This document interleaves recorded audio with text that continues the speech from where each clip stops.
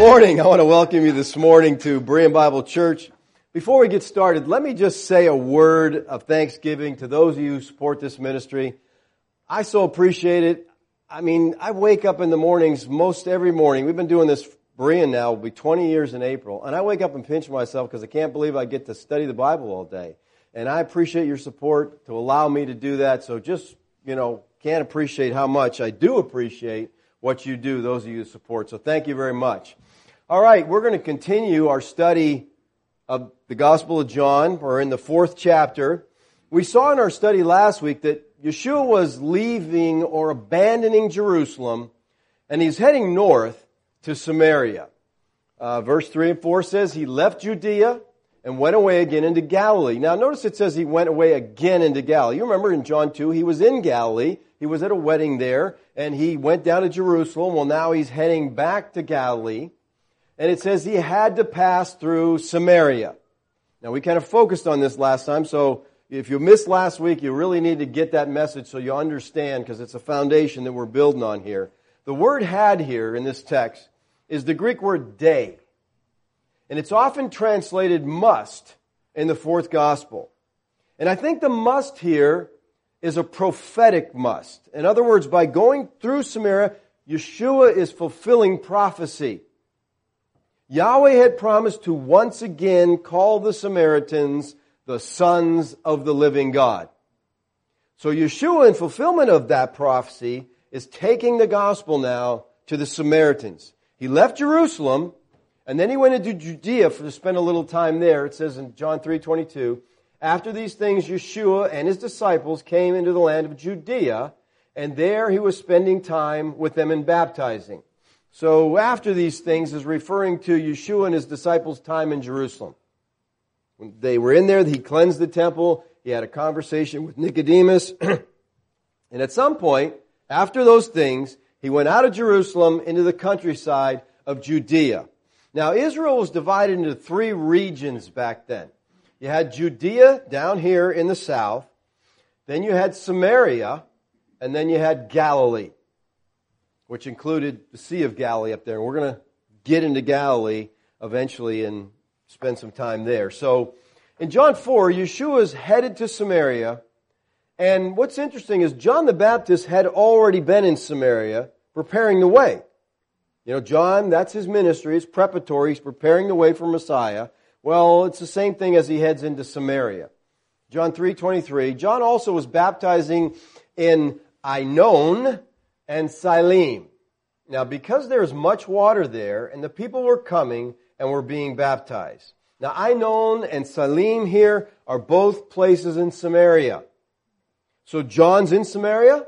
He's preaching, he's baptizing, he's doing what he always does, preparing the way for Messiah. And now, here comes Messiah heading in that direction. We see in our text that Yeshua is actually following the order that he commanded to his apostles and disciples to take the gospel to all humanity in Acts 1:8.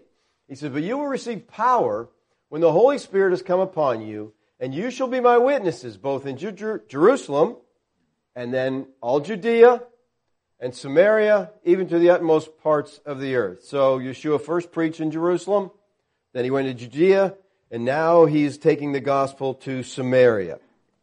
And as we look at this text for this morning, you got to keep in mind what we looked at last week. And you have to understand how far this hatred between Jews and Samaritans went. And let me add this to what I said last week. In the 2nd century BC, the Samaritans helped the Syrians in their war against Jerusalem. So these people are already hated. Now they're helping the enemies of Jerusalem. And then in 128 BC, the Jewish high priest retaliated, and he burned the Samaritan temple on Mount Gerizim. So there's just lots of bad blood here, people. All right, they're neighboring, districts here, and they just virtually hate each other. And this animosity just keeps on building. Well, as we look at the text, we need to notice the contrast that we see in this text between Nicodemus and the Samaritan woman. We saw earlier, Yeshua had this conversation with Nicodemus. Now he's going to have a conversation with a woman. Well, Nicodemus was an eminent representative of Orthodox Judaism. Well, now Lazarus records this interview of Yeshua with a woman who stood for a class that was wholeheartedly despised by Orthodox Judaism. And from the point of view of the Orthodox Jew, there was really 3 strikes against this Samaritan woman. She was a Samaritan, she was a woman, and she was immoral. All right, so this lady is just, no one wants to talk to this lady. Okay? So he came to a city of Samaria called Sychar, near the parcel of ground that Jacob gave to his son Joseph. All right, the word Sychar is probably the Greek version of the name of an ancient city called Shechem. Hopefully you're familiar with that city from the Tanakh. The Aramaic name for Shechem is Sychar, which is very similar to, the Greek version. Now, some scholars identify Sychar as the present-day Arab village of Askar at the foot of Mount Ebal. But recent archaeological excavations, and that's the thing, we're learning something new all the time as they discover, things, dig up things. They've ruled out Askar as the site of this first century village. Askar, they say, was not inhabited until the Middle Ages. So the ancient site of Shechem, however, fits both theologically and geographically in the encounter between Yeshua and the people of Samaria. This ancient site of Shechem is at the entrance of the mountain pass that is traversed from the road from Jerusalem to the north. The city was destroyed in AD 67 by the Roman army of Vespasian and was never rebuilt. Now, if you're familiar with the Tanakh, Yeshua's meeting with the Samaritan woman at Shechem should cause some thought-provoking ideas there. You say, well, it's interesting that he's meeting this Samaritan woman at Shechem. Why is that so interesting? Well, last week we looked at 1 Kings chapter 12, and we saw that Shechem was the place that the 12 tribes assembled to proclaim Rehoboam, the son of Solomon, as king of Israel. See, this is 1 Kings 12:1. Then Rehoboam went to Shechem, for all Israel had come to Shechem to make him king. Now remember what happened here? Okay, we had some problems here, and this is where the division in the tribes came from. It starts at Shechem. It was the site of the beginning of the end of Israel as a united kingdom. They came apart at Shechem. And after the civil war, the rebel Jeroboam, the new king of Israel, he made Shechem his capital. Now here's what's interesting, people. The tribes broke up and dispersed at Shechem. This is the very site that Yeshua begins to reunite the 12 tribes, just like he promised to do in Isaiah 11 and 12. Then it will happen on that day that the Lord will again recover the second time. Why is it a second recovery? Because the Exodus was the first. He brought his people out of slavery. This is a second Exodus. This is the Exodus from the law of sin and death when he brings his people out of that and constitutes the kingdom of God.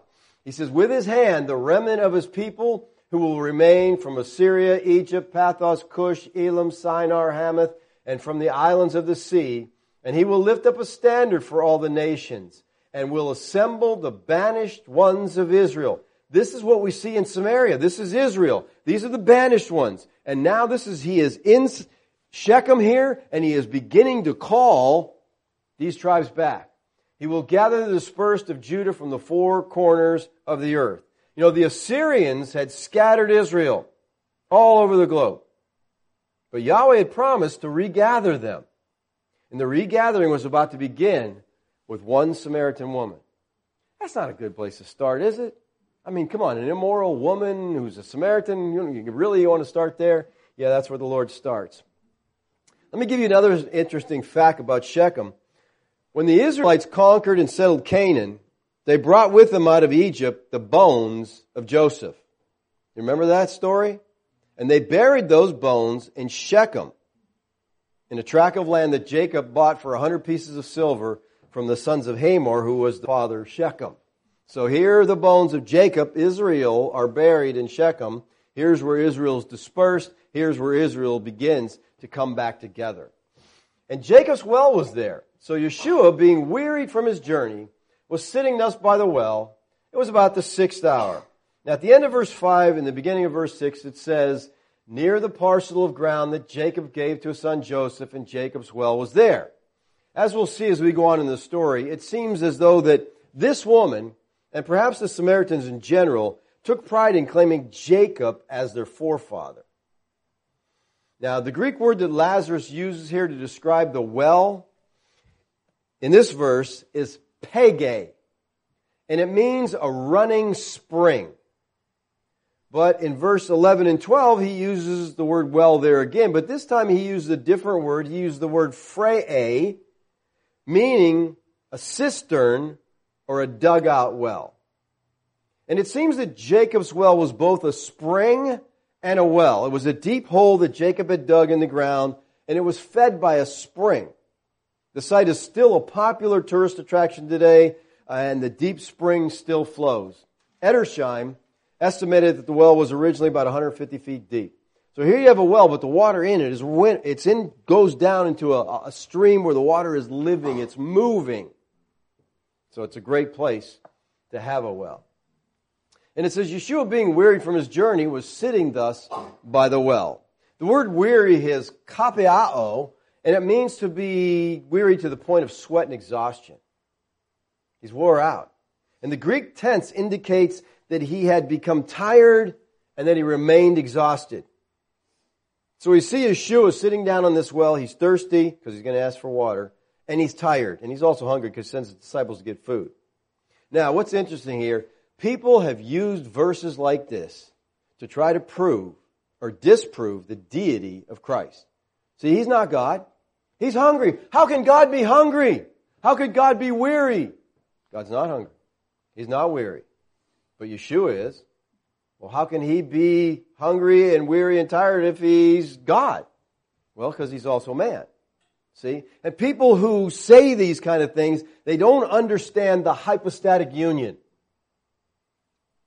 They'll read these verses and they'll go off in this tangent. He can't be deity because he's just a man. Boy, you're not really familiar with Scripture. If you hold that view, let me tell you what, from beginning to end, the Bible over and over presses the deity of Christ.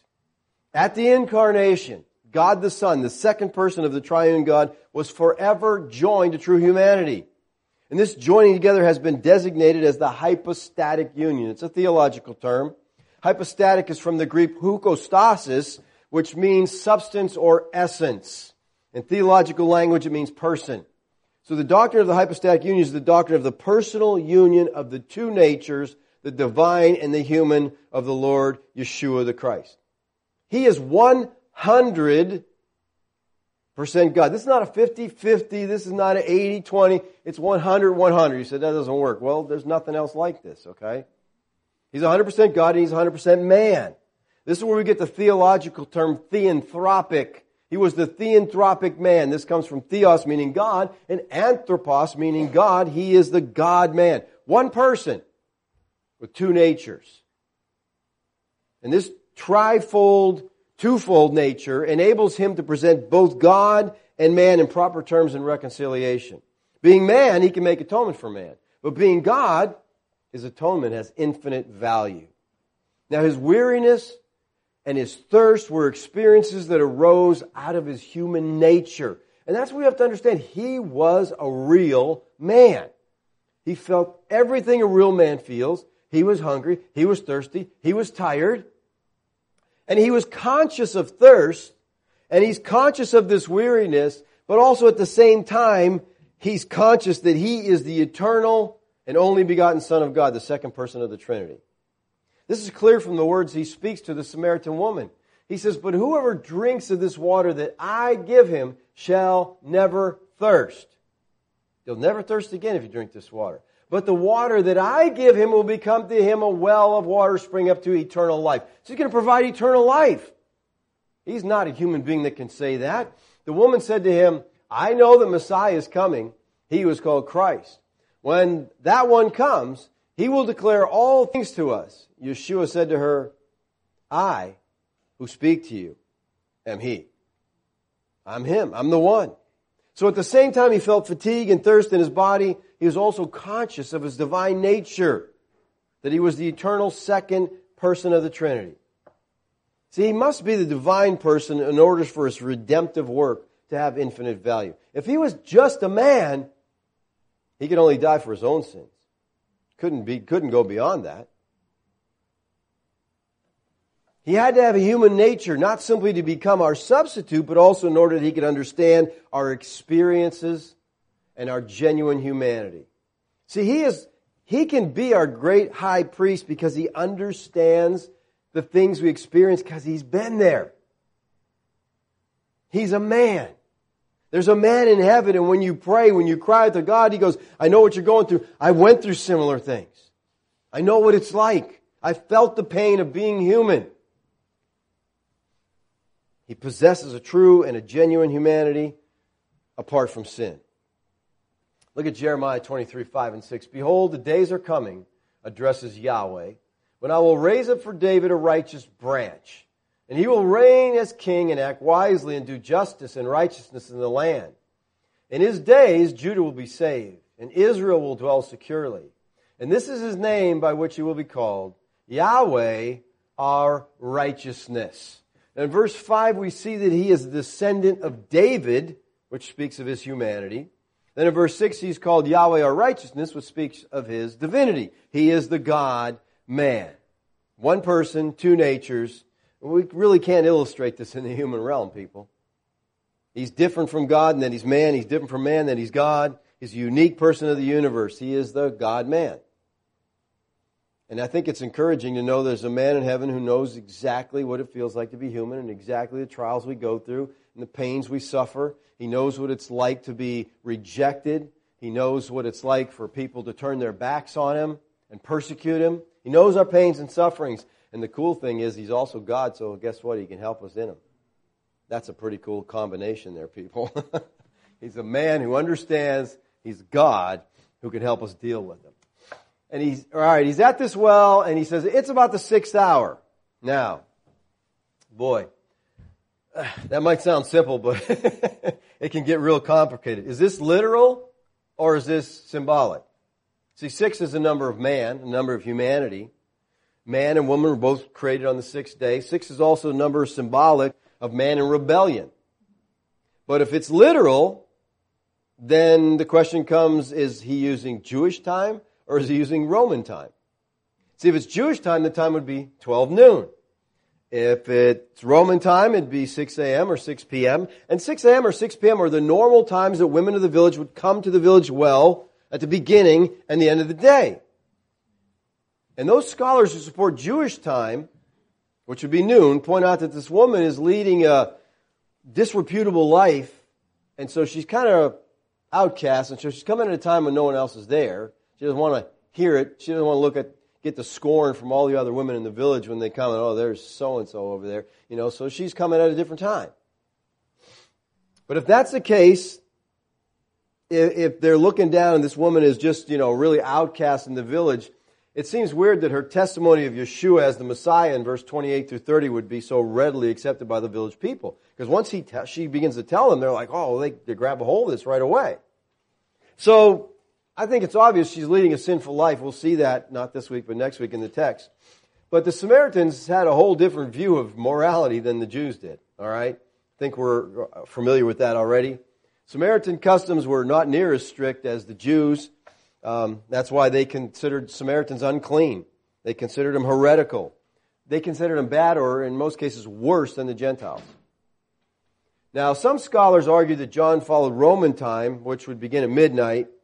But there's little evidence, really, for that view. It seems best to see Lazarus here as meaning noon. All right? Not 6 p.m. So Nicodemus comes to Yeshua, remember, at night, and here the Samaritan woman comes, or they have their meeting at high noon. All right? There's a lot of contrast in these two. There came a woman of Samaria. As I said earlier, she got 3 strikes against her. She's a woman, she's a Samaritan, and she's guilty of sexual immorality. Now, we talked about this last week, how the Jews felt towards the Samaritans. We know from Scripture exactly how this woman would have been treated by the Pharisees. And, she's probably used to that kind of stuff. They were avoiding Samaria altogether, just, how they felt about it. Look what Luke has to say. He says, now one of the Pharisees was requesting him to dine with him, and he entered the Pharisee's house and reclined at the table. And there was a woman in the city who was a sinner.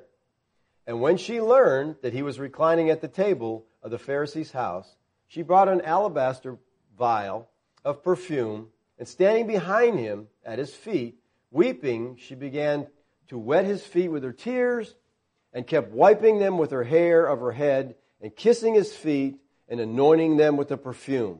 Now when the Pharisees who invited him saw this, he said to himself, so he's not talking out loud, at least he's not being that rude, but he is thinking, he says, if this man were a prophet, he would know who and what sort of person this woman is who is touching him.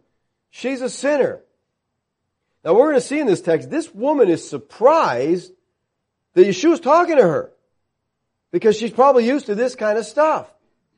So here we have Yeshua meeting with a woman at a well. He's sitting thus by the well, and there came a woman of Samaria to draw water. So he's at the well sitting there, she shows up. Now here's something that's interesting. 3 times in the Tanakh, we find a woman at a well. Genesis 24, Rebekah, the future bride of Isaac, is found at a well by Abraham's servant. Remember, he was sent to find a wife. He finds her at the well. In Genesis 29, Jacob, who is Israel, meets Rachel, his future bride, at a well. And in Exodus chapter 2, Moses meets Zipporah, his bride, at a well. So we see over and over that a bride is courted at a well. And here Yeshua, who is the bridegroom, has come to court his covenant bride, Israel, symbolized by this woman and promised by the prophet in Hosea 2:19 and 20.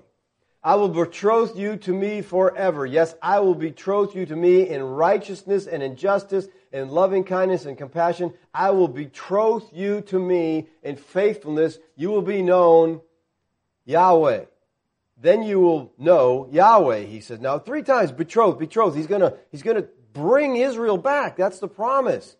I will sow her for myself in the land. I will also have compassion on her who has not obtained compassion. And I will say to those who are not my people. They've been scattered. They're not his people. They've been divorced. And he's going to say to those, you are my people. And they will say, you are my God. So here we meet Yeshua, the bridegroom, meeting this Samaritan woman at the well. There's so much symbolism here in this text. And Lazarus has kind of earlier prepared us for it because he's talked about the bridegroom in John 3:29. He who has the bride is the bridegroom. But the friend of the bridegroom, that's John saying, Yeshua's the bridegroom, I'm just his friend, who stands here, hears him, rejoices greatly because of the bridegroom's voice. So the joy of mine has been made full. So he's connected this idea with Yeshua being the bridegroom, and now we're at a well, meeting a woman. Just, coincidence? I don't know. I think there's a lot more to it than that. And I think these people who are reading this are making these connections. The bridegroom has come for his bride. And so Yeshua says to her, she shows up, and he says to her, give me a drink. Now this is an aorist active imperative which carried a sense of some urgency. He's thirsty. In doing this, Yeshua violated a number of social customs at that time. The normal prejudices of the day prohibited public conversation between men and women, between Jews and Samaritans, and especially between strangers. A Jewish rabbi would rather die of thirst than violate these proprieties. All right? Now remember, the Samaritans were considered to be worse than Gentiles. The Jews typically regarded Samaritans as unclean apostates. And it's interesting that in a short time after this time period, or after this incident, the Jews made a new law stating that the daughters of the Samaritans are menstruants from their cradle, and therefore perpetually unclean. The Mishnah. How much did they hate these people? A woman was unclean in her menstrual cycle, and they say, well, a Samaritan's always in her menstrual cycle, and she's always unclean, and just, The Pharisees actually prayed that no Samaritan will be raised in the resurrection. And this accounts for the woman's shock. She's like, whoa, this Jew is talking to me? And considering the depth of this breach between the Samaritans and Jews, you may understand the importance of Yeshua's teaching about the Samaritans in his parable of the Good Samaritan. See, he plays on this hatred in that parable. And if you don't understand the hatred, you'll never get that parable. Remember a lawyer comes to him and said, good teacher, what's a great commandment in the law? And he goes, and he goes, well, you should love the Lord your God with all your heart, soul, mind, strength. You love your neighbor yourself. He goes, that's right. Okay, so then the lawyer says, well, let me ask you a question. I get that part, but let me ask you this. Who's my neighbor? I want to make sure I don't love anybody I don't need to, basically is what he's saying, So the Lord answers with the parable of the Good Samaritan, who acted out of compassion. He helped a man in need at great risk to himself. So Yeshua asked the expert of the Torah, he says, which of these three do you think proved to be a neighbor to the man who fell into the robber's hands? So Yeshua says, okay, who's the neighbor? And most commentators, most Bible teachers say your neighbor is anyone in need. That's not what it's talking about at all. There is a man in need, and two, high-ranking Jewish people walk by him. Well, the Samaritan goes and he helps this man in need. Well, according to the text, who is the neighbor? And he said, the one who showed mercy toward him. In other words, the one who showed mercy towards a man in need. And Yeshua said to him, go and do the same. So who's the neighbor? It's the one who shows mercy. Who was that? Was the guy beaten up? No. It was the Samaritan. So what's the answer to the man's original question, who's my neighbor? The Samaritans. So what Yeshua is saying to this man, the people who you view as the most low, the most despised, the most hatred scum of the earth, that's your neighbor. And he says, go love them. They would never think of loving a Samaritan. I mean, they hated these people. So Yeshua is forcing him to understand that even my enemy is my neighbor. Go and love him. Now in our text, Yeshua asked the woman for a drink. Now, in order for the woman to give him a drink, he'd have to drink out of her cup, her bucket, whatever. He didn't have anything to get anything out of the well. And in New Testament times, Jews assumed that Samaritans were ritually unclean. And thus to have contact with them was to render oneself virtually unclean. You can't touch any of their drinking vessels, any of their, anything they eat off of, anything they use. That was just disregarding the Pharisaic interpretation of Old Covenant law. Notice what Peter says to his Gentile audience when he's talking to them. He said to them, now you yourselves know how unlawful it is for a man who's a Jew to associate with foreigners. That's the way he begins his gospel message. I'm like, well, what a great way to win your crowd over. You people know I'm not allowed to associate with you because you're not clean and, I'm clean and it would just get me unclean hanging around with you guys. But see, the thing is, the word unlawful here is the Greek word athemitos, and it emphasizes the violation of established order. It means taboo. In other words, the Old Covenant ceremonial law didn't say it was unlawful. They added that. The rabbis, the Pharisees were always adding things to the law to make sure you didn't break the law. But the things they added weren't the law. And they said, the rabbis, the Pharisees would say that if you entered a Gentile home, you resulted in a 7-day defilement. So by talking to this woman and asking her for a drink, Yeshua is rejecting the basic assumptions of Pharisaic Judaism. He said, I don't buy any of that stuff. And I'm going to this woman who you think is unclean, who you wouldn't talk to. And it says, for his disciples had gone away into the city to buy food. So he sent his disciples. Where is he? Where are they right now? Samaria, right? So he sends his disciples to get food. Do you think they went back to Jerusalem to get food? They're going to a Samaritan village to get food, all right? And they're going to get food that Samaritans have handled, that Samaritans have touched, and they're bringing back that food that they're going to eat. The Pharisees would not have purchased food from Samaritans, but Yeshua sent his disciples to get some food. They're hungry. Yeah, here's another question.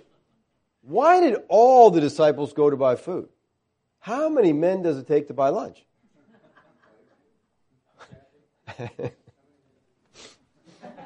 The point here is Yeshua wanted to spend some time alone with this woman. He wanted to have a dialogue. He wanted to have a conversation. He didn't want his disciples freaking out and scaring this woman. He wanted to be able to just sit down with her and talk to her. But she wasn't even there yet. But obviously he knew she was coming, so he sends them away. All right? So he could be alone. Therefore the Samaritan woman said to him, he says, give me a drink. And she says, how is it that you, being a Jew, ask me for a drink? Since I'm a Samaritan woman, how are you doing this? For Jews have no dealings with Samaritans. A woman is astonished at the willingness for him to speak to her. And so she reminds him of the, Jew-Samaritan etiquette. Now the question I think we have to ask here is, how did she know he was a Jew? Did they wear little signs?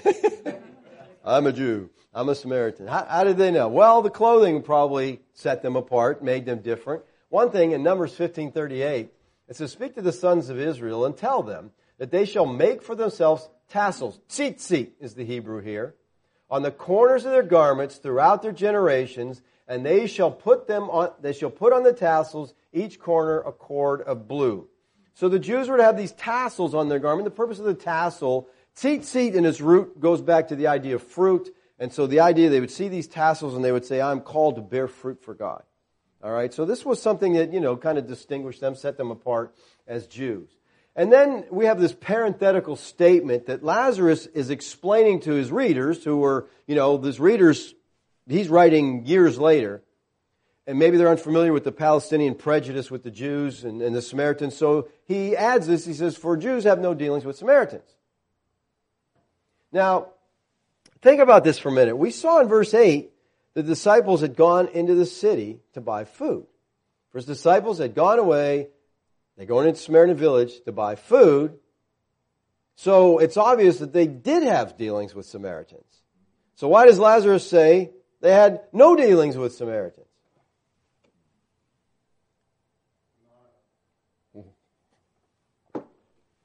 Is Lazarus making a mistake here? What? Here's the problem. The translations are a mistake. And I don't know any translation that translates this correctly. But the Greek word used here for dealings is sunkreomai. And it means to use the same objects or utensils. Literally the verb is this: they do not use the same utensils. Or they do not use anything together with Samaritans. Or they don't use the same things. In other words, they don't drink out of the same cup. It's very specific. He didn't say they don't have any dealings. They don't use the same utensils, is what it's saying. They don't use that. Well, you got a problem because he's at a well. He's got no utensils. So guess, how's he going to get a drink? The woman is saying to him, I know your culture. I know what you people think about us. And Yeshua literally shattered that because it was a non-biblical tradition. So can you imagine this woman? First of all, she's shocked, and then he's not taken back at all by this. He wants a drink from her, and so she's realizing this guy's a little different than most Jews I've had to deal with. He doesn't view me. He's not looking down on me. He's not thinking I'm contaminated. He's not treating me like that. He is softening her to be able to talk to her. The kind of hatred that the Jews had towards the Samaritans was illegitimate. It wasn't biblical.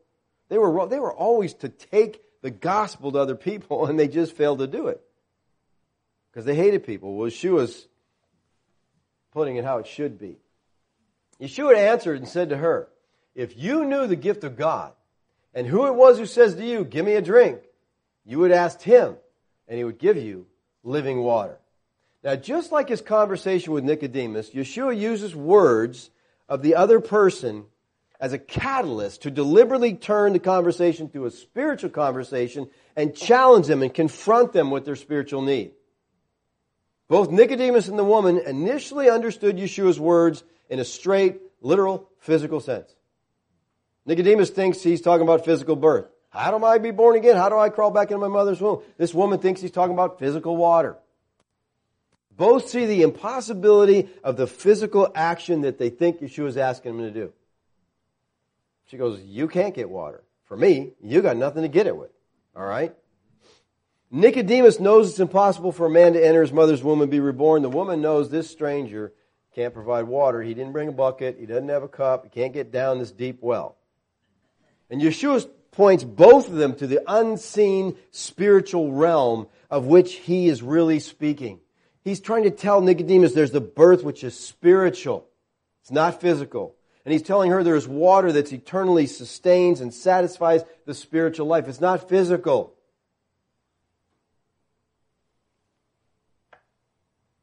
Yeshua answered and said to her, if you knew the gift of God. Now, first of all, the if here is a second-class condition. It's called contrary to fact. It's a statement that's made that is false to highlight a conclusion that is also false. So you could say, if, a second-class condition, if means if and it's not so. So if you knew the gift of God, well, you don't know the gift of God. Because you don't know the gift of God, you're not going to understand this. And Yeshua implied here that he had a greater gift for her, and he implied that he had the authority to give it to her. The word that Yeshua uses for gift here is doria. It's a word that Paul uses, but it only occurs here in the Gospels. Now, Judaism argues about this phrase a lot. A lot of people argue about this phrase. What does he mean by gift of God? Well, Judaism says it's the Torah. He's referring to the Torah. However, on some occasions, Jews referred to Messiah also as the gift of God. But I think more likely in this text, the gift of God is the Holy Spirit, is eternal life, because they're kind of connected there, right? The Holy Spirit brings eternal life. And most interpreters see it that way. They see gift of God as a reference to the Holy Spirit or to eternal life. He says he would have given you living water. Now the word living here is the Greek word zoe. Zoe means life, it means living. But living water here that Yeshua promised has two meanings. Literally, it means flowing water. That's why it's called living, because the water is moving, in contrast to stagnant water. But metaphorically, it refers to the cleansing and refreshing grace that the Holy Spirit brings. And just as in his encounter with Nicodemus, Yeshua uses common words and expressions to express a deeper teaching. Now, the Tanakh used water often to symbolize teaching or doctrine. There's cleansing in this, the teaching and the doctrine. But it uses living water as a metaphor for Yahweh. Look at Jeremiah 2:13. For my people have committed two evils. They have forsaken me, the fountain of living waters, to hew for themselves cisterns, broken cisterns that cannot hold water. They've rejected the running, living water of God and His goodness and trying to prepare things on their own. They're just going to dig their own cisterns. Jeremiah 17:13. Yahweh, the hope of Israel. All who forsake you will be put to shame. Those who turn away on earth will be written down because they have forsaken the fountain of living water, even Yahweh. So we see in these verses that Yahweh is the living water. Well, Zechariah 14:8 speaks of living waters flowing out of Jerusalem in the day of Messiah. And I think you're all familiar with Ezekiel 47. You know what happens in Ezekiel 47? He sees the temple and he sees a little trickle of water coming out from the temple. And he measures it and he goes 1,000 yards and then it's deeper and it's up to his waist and all of a sudden this water is just this huge river coming out of the temple. Look at Ezekiel 47:9. Speaking of that water, he says, it will come about that every living creature which swarms in every place where the river goes will live. This water is bringing life. And there will be very many fish.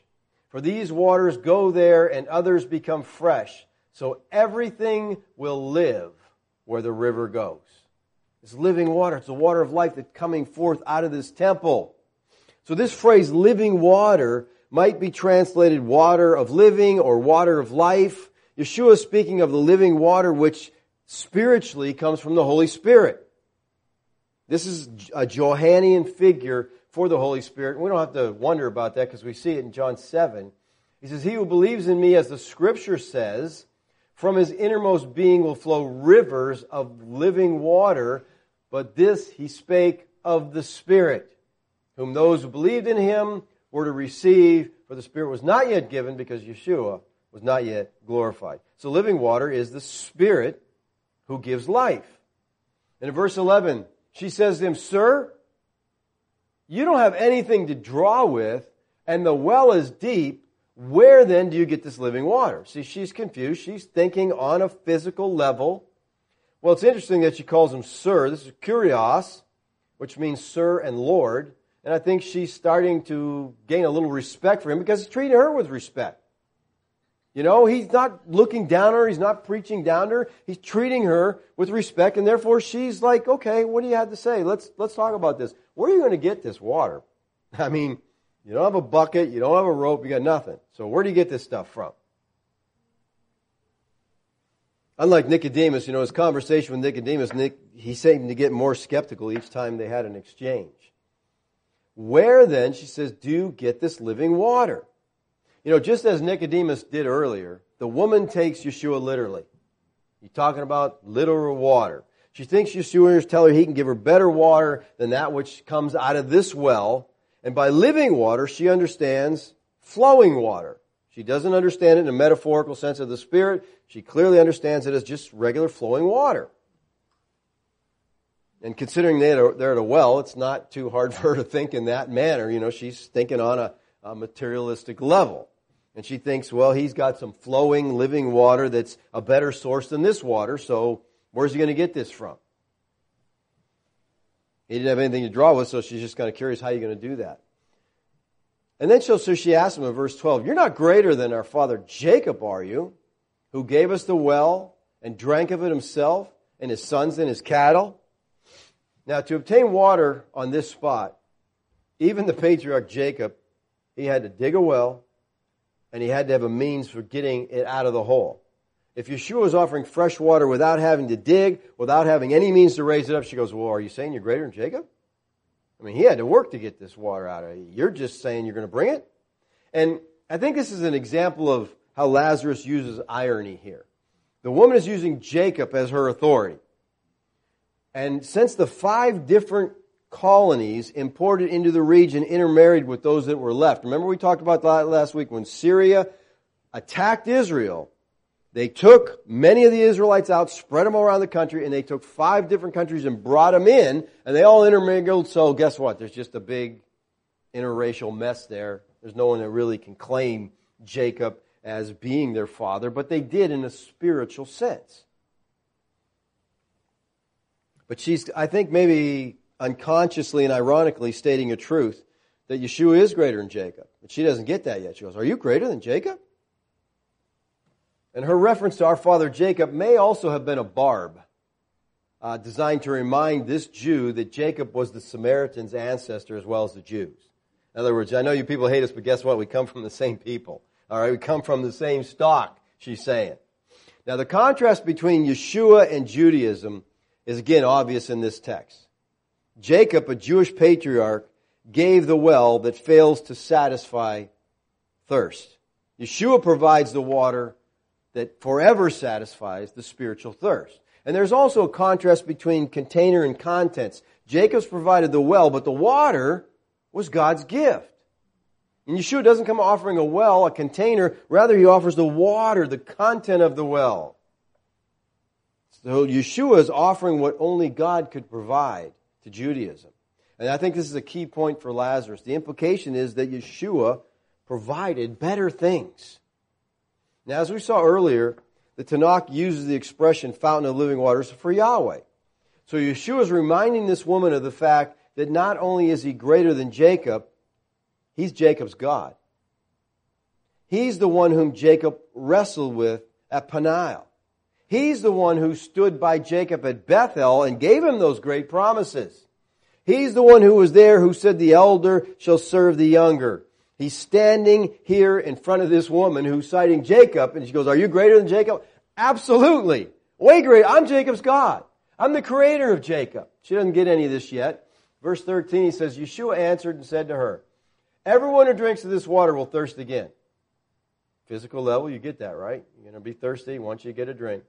But whoever drinks of the water that I give him shall never thirst. Well, that's not physical water. But the water that I give him will become in him a well of water springing up to eternal life. Now, to be able to provide such water, Yeshua would indeed have to be greater than Jacob.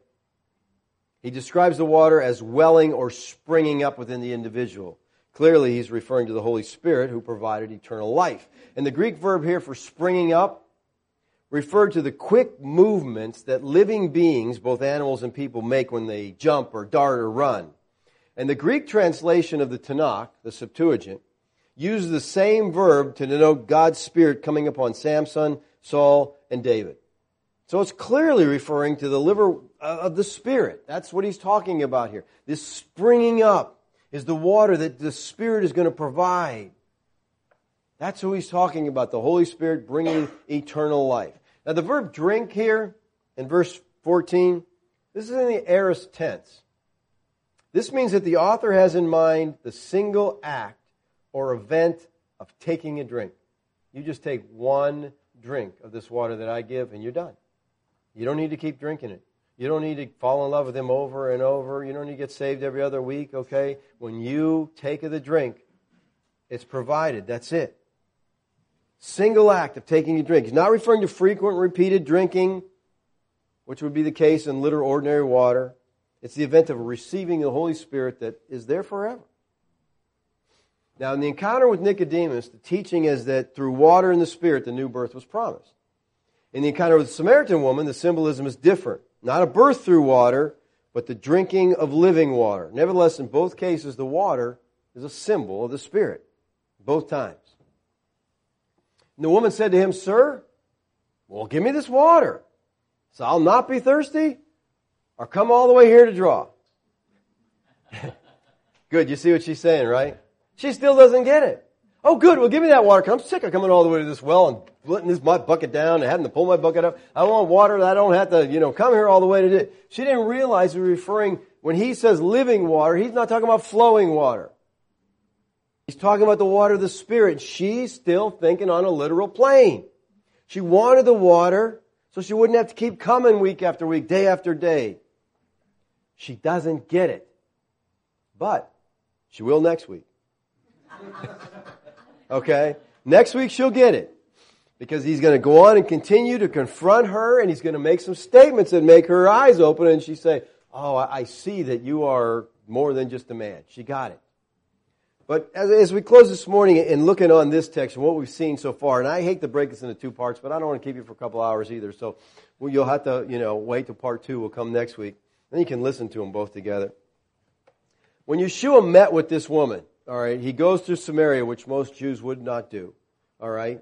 He goes through Samaria purposely to meet with this woman. This is very prophetic. A Samaritan woman at a well. Here's the bridegroom meeting with her, beginning to call Israel back as he's promised. There's just so much in this text, it just gets you excited, okay? I mean, there's a lot in here, all right? But when he talked to her, he broke a lot of cultural taboos by getting in a conversation, but that didn't seem to bother him at all. In other words, he wasn't worried what these other people are going to think of him if they see him talking to this woman. And he didn't look at her like, lady, you're a mess spiritually, immorally. You're just a mess. I need to find somebody who's more on the righteous plane, all right, so I can share the gospel with, right? So let me ask us, what cultural taboos do we face that keep us from talking to sinners about Christ?